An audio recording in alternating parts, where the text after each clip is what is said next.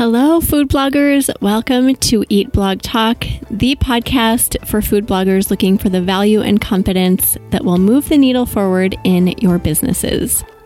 I am your host, Megan Porta, and you are listening to episode 249.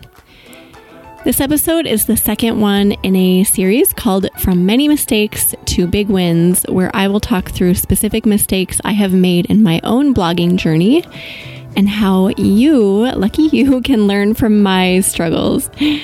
Before we dive into that, I'd love to take some time to share about some of the resources available here at Eat Blog Talk that could give you a chance to connect, gain confidence, dig into food blogging in a new way, and just level up in your business growth and with your networking.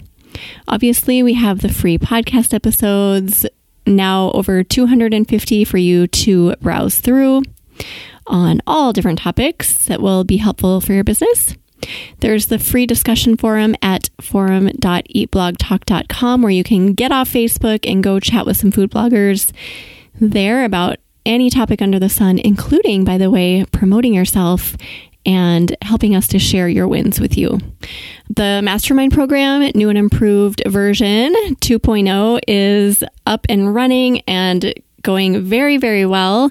We have a solid group of people in right now, and already, it's been less than 2 weeks, and I cannot even tell you the value and amazingness that's come from our group. So if you want to join the waitlist, please go to eatblogtalk.com to do that. You really don't want to miss this opportunity to hang around with like-minded people and just honestly upgrade your peer group so that you are around big thinkers, big dreamers, people who believe you can actually do the things that are on your mind, the things that maybe you don't share with most people because you feel like they're going to tell you can't do it. This is a group that will tell you you can do it, anything you dream, anything you believe you can do, and we will back you and support you until you get there. One last quick thing before we dig in. I am going to ask you to open up your favorite podcast player. So if you listen to this podcast through the Apple Podcast Player, open that up, go to Eat Blog Talk, and then scroll down a little bit. There's a section that says rate and review. If you just leave me an awesome rating and a review, I would be so grateful. I love it when people do this. It makes me happy. And it also tells me the things that you're really loving about the podcast because people get really detailed in describing what they like. And so that helps me know what to do more of and kind of what to lean into. So if you did that, I would be so, so grateful. All right. My children, I can hear, are yelling at each other. So I really hope this episode gets recorded in a timely fashion. Let's dig into this topic. So we're talking about my mistakes. If you listen to the previous episode in this series, you'll know that my biggest mistake has been thinking I could do everything on my own. I talked through that in episode 244, so give that a listen if you haven't yet. As I mentioned last time, I have quite a lot of mistakes to share with you, so this series could potentially go on for a while. I honestly don't know how long it's going to go on. I don't have episode 1 of 8 because I feel like I could just keep coming up with things that I did wrong that you can learn from. So to be continued on how long this will actually go. Today, I'm going to talk about another biggie, which is how I managed to overcomplicate absolutely everything in my business for so long, which resulted in never getting anywhere with many different projects and topics. Before we dig in, I will reiterate that I am not going to refer to my mistakes as failures because I don't believe in failure. I embrace mistakes as part of my business and a part of my journey because they are exactly what has helped me to learn and to grow. But I refuse to say that I've failed because I've learned from them and I keep moving forward just like you should. So, like I said, mistake number 2 is overcomplicating everything. Oh my gosh, it's kind of comical how far I took this at times. In episode 1, I confessed that for the longest time, I thought I could do everything on my own, that no learning or people were needed to create a successful business. One of the byproducts of that thinking was a breathtaking ability to overcomplicate absolutely everything I worked on. Looking back at some of the projects I did, I'm in awe of the laboriousness of all of it. I think talking through a few examples would be good here, so I can better frame some of the things that I'm talking about. Number one, I will just title this Squarespace. This is by far my biggest overcomplication. I started blogging on Squarespace because a friend of my husband's recommended it. So remember from my last episode in this series, I didn't need anyone's advice or help, so I never asked around about whether or not this was actually a good idea. This came from someone who was not even a food blogger or a blogger, but I just took it and ran with it. And I trudged along for 9.5 years operating on Squarespace, and for most of that time, I knew there had to be a better way. Your jaw would drop to the ground if I told you how many hours, weeks, months, and oh my gosh, like, could I even say this, possibly years, I wasted writing my own HTML code for recipe cards because, P.S., Squarespace does not have recipe cards. As far as I know, they still don't. Okay, first of all, I am not an HTML writer, a coder, like anything along those lines is not up my alley. So if it were, yeah, I can see where I would have been okay writing my own HTML code, but I had to basically research, Google search, and figure it out on my own. Then I would realize after a while that I needed to tweak the code because I'm not a coder. So I'd go back through my hundreds of recipes and change them all again. Repeat. I did this for years. I spent so much time standing up for the reasons why I should and could stick with Squarespace. My main reason for that was because it can work. I said that so many times. And I really had no reason to be doing that. In hindsight, now it was short-sighted and it cost me a lot of time and energy. If you're listening and you are on Squarespace and you love it and it's working for you, I don't mean any disrespect at all. I know there are quite a few Squarespace food bloggers, so I am not meaning to offend anyone. If it works for you and you're not bending over backwards like I was to justify and or just get things done, then keep at it. But I will also say, at least consider the reasons you're choosing to stay. I try to do this with everything that I think through in my life and business now. Always be willing to see things another way. If you explore it and you're like, nope, I love being on Squarespace, then so be it. Number 2 is blog content. Again, until recently, I went about creating blog content all wrong by creating a massive collection of unrelated and very complicated blog posts that aligned with actually nothing, like no actual niche. A couple years ago, I started tuning into what SEO experts were saying. And one of the first things I heard an expert say was that having a giant pool of garbage content, I'm adding words there, was like having a weight chained to my ankle and being thrown into the ocean. And I'm fairly sure they didn't actually say those words, but that was the analogy that popped into my head when I heard them talk. I was initially shocked and remember thinking, well, that can't be true. The more content, the better, right? Because when I started blogging, that's kind of how we operated. So after digging in and connecting with people, I learned that I'd been way overcomplicating my content creation strategy. And actually, it doesn't make any sense to say the word strategy because there was no strategy, just my content creation, period. I did not research anything before making it and posting about it, and I gave no thought to a niche, which resulted in a giant pool of garbage content, over 1,000 blog posts at my peak of having that was the most content I ever had. So all of that, I then had to sort through, and I'm still sorting through. It has been years since I've been sorting through my content. The lesson I've learned from this is simpler is better. fewer recipe posts are actually better if they're serving specific people who want your content. Number 3, I allowed in all the people and all the projects.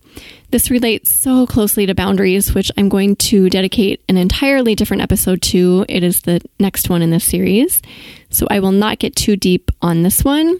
In a nutshell, though, I didn't discern well which people and which projects to give my time and attention to, which led to a very complicated calendar with no clear path, a lot of chaos, and drama too. Number 4 is course creation.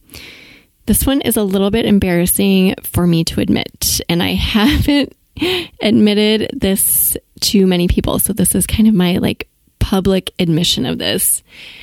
So a few years ago, it kind of dawned on me that I know quite a bit about productivity and time management. This has always been a passion of mine, but it was something I didn't actually know I was passionate about. Right around the time I started Eat Blog Talk, this started coming up. Everything started coming to the surface about that. These topics have been a slight obsession of mine ever since I've been in the working world, so a lot of years now. And I was always tweaking my habits and systems in order to be as productive as I possibly could be. I had heard people talk about massively successful courses they had created right around this time too. So I decided, without researching a single bit about course creation, I did, listen to a few podcasts, but I didn't really dig deep on this. I decided that I would create a course on the topic of time management and productivity. I spent 4 months of my life writing and creating content for this course. It is done. It's a super awesome course, in my opinion, and if somebody were to actually get through the entire thing, they would crush it with their productivity and their time management. The problem is, I don't think anyone has ever gotten through the first, 2 modules because it is too thorough. It's too much. It's far too overwhelming and complicated to dive into. I didn't even realize this until recently when I simplified my life. This summer, I've talked about my husband went through some medical stuff, and I was just to the point where I knew I needed to simplify. So I did that, and then I simplified stuff in my business as well. It was only after then that I looked at my course, and I was like, oh my gosh, this is so complicated. And then I understood why so few people had purchased the course, and of the few people who did purchase it, why they only watched the first couple videos before just bailing and giving up. That is my list of examples about ways that I've overcomplicated things in my business. I was the queen of overcomplicating, which only led to strife and anxiety and little to no forward momentum for so many years. And a lot of this I didn't realize until after the fact. I will never be in a perfect place where I'm making stellar decisions all the time. I don't think any of us will be. But now that I've stared down these overcomplications and made corrections, I'm in a much better spot and my business is doing better than ever with a lot less time and energy invested, which feels good. I'm getting more rest. I'm getting all of the good things, and I'm not working as hard. I don't need to work as hard because I'm actually putting thought into things. Strife, anxiety, and spinning wheels have transformed into true productivity, efficient work, minimal stress, and a lot more traction and money. What are the actions that you can take from my lessons, from my mistakes? Number 1, get on WordPress. Again, I don't want to offend anyone here, but in my personal experience, life got so much less complicated once I moved from Squarespace to WordPress. Literally, months of my time were given back to me the moment I decided to make the switch. It was like a huge weight was lifted off my shoulders. Creating your blog on an efficient platform while using plugins that are tried and tested will make your overall business more efficient and streamlined. 2, always have a plan for every area of your business and on every scope, so long-term and short-term and everything in between. You should have a plan. This doesn't mean what you plan will always happen, of course, but it will give you a North Star, which will help you make better discernments. You will know which people and which projects to say yes and no to, and you will know which content you should be creating. Having a plan simplifies everything. Number 3, know your niche. You cannot serve everyone like I believed I could do for a long time. So figure out who you can serve and who you should serve, and serve those people with intention. If you want help creating an avatar for your business, if you don't know your niche, or maybe you want to dig into what your niche is a little bit more, you can grab my free avatar creation guide at eatblogtalk.com/avatar. Number 4, keyword research. Navigating content creation without doing keyword research is like blindly choosing a topic out of a hat that has a million random topics inside, and then spending hours creating and posting about whatever that random thing is that you pulled out. This is a very complicated approach. Find the tools that work for you, those keyword research tools, and let them help you create your content. Just a few from the top of my head: Keywords Everywhere, KeySearch, RankIQ, and probably the best research tool of all, Google, just to name a few. Number 5, keep it simple. Before digging into anything, start with one simple element that you know works and build from there. With the course I created that I talked about a little bit ago, I knew the information inside was quality because I've lived that information and it's worked so well for me. And I also tested it on food bloggers inside of a private Facebook group. They loved it. It worked for them. But my mistake was providing too much information in one place. I should have packaged a very simple and easy to digest version of it before investing 4 months of my life into a massively complicated course. That wraps up mistake number 2. Simple is always best. Just keep in mind as you move through your planning and your projects that simple is better than complicated. And you're going to save yourself some time if you remember that. If your mind begins to conjure up elaborate schemes of grandeur like mine does, like every day, rein it in and go back to those 1 or 2 simple things that you know actually work and build from there. This will save you time and energy. Your future self will thank you. The next episode in this series will be number 254, published on November 15th, 2021. So stay tuned to hear more of my epic mistakes. Specifically, I will talk about mistake number 3, which is the fact that I didn't have boundaries and how this affected my business. Thanks for listening, food bloggers. You guys are amazing. I will see you in the next episode. We're glad you could join us on this episode of Eat Blog Talk.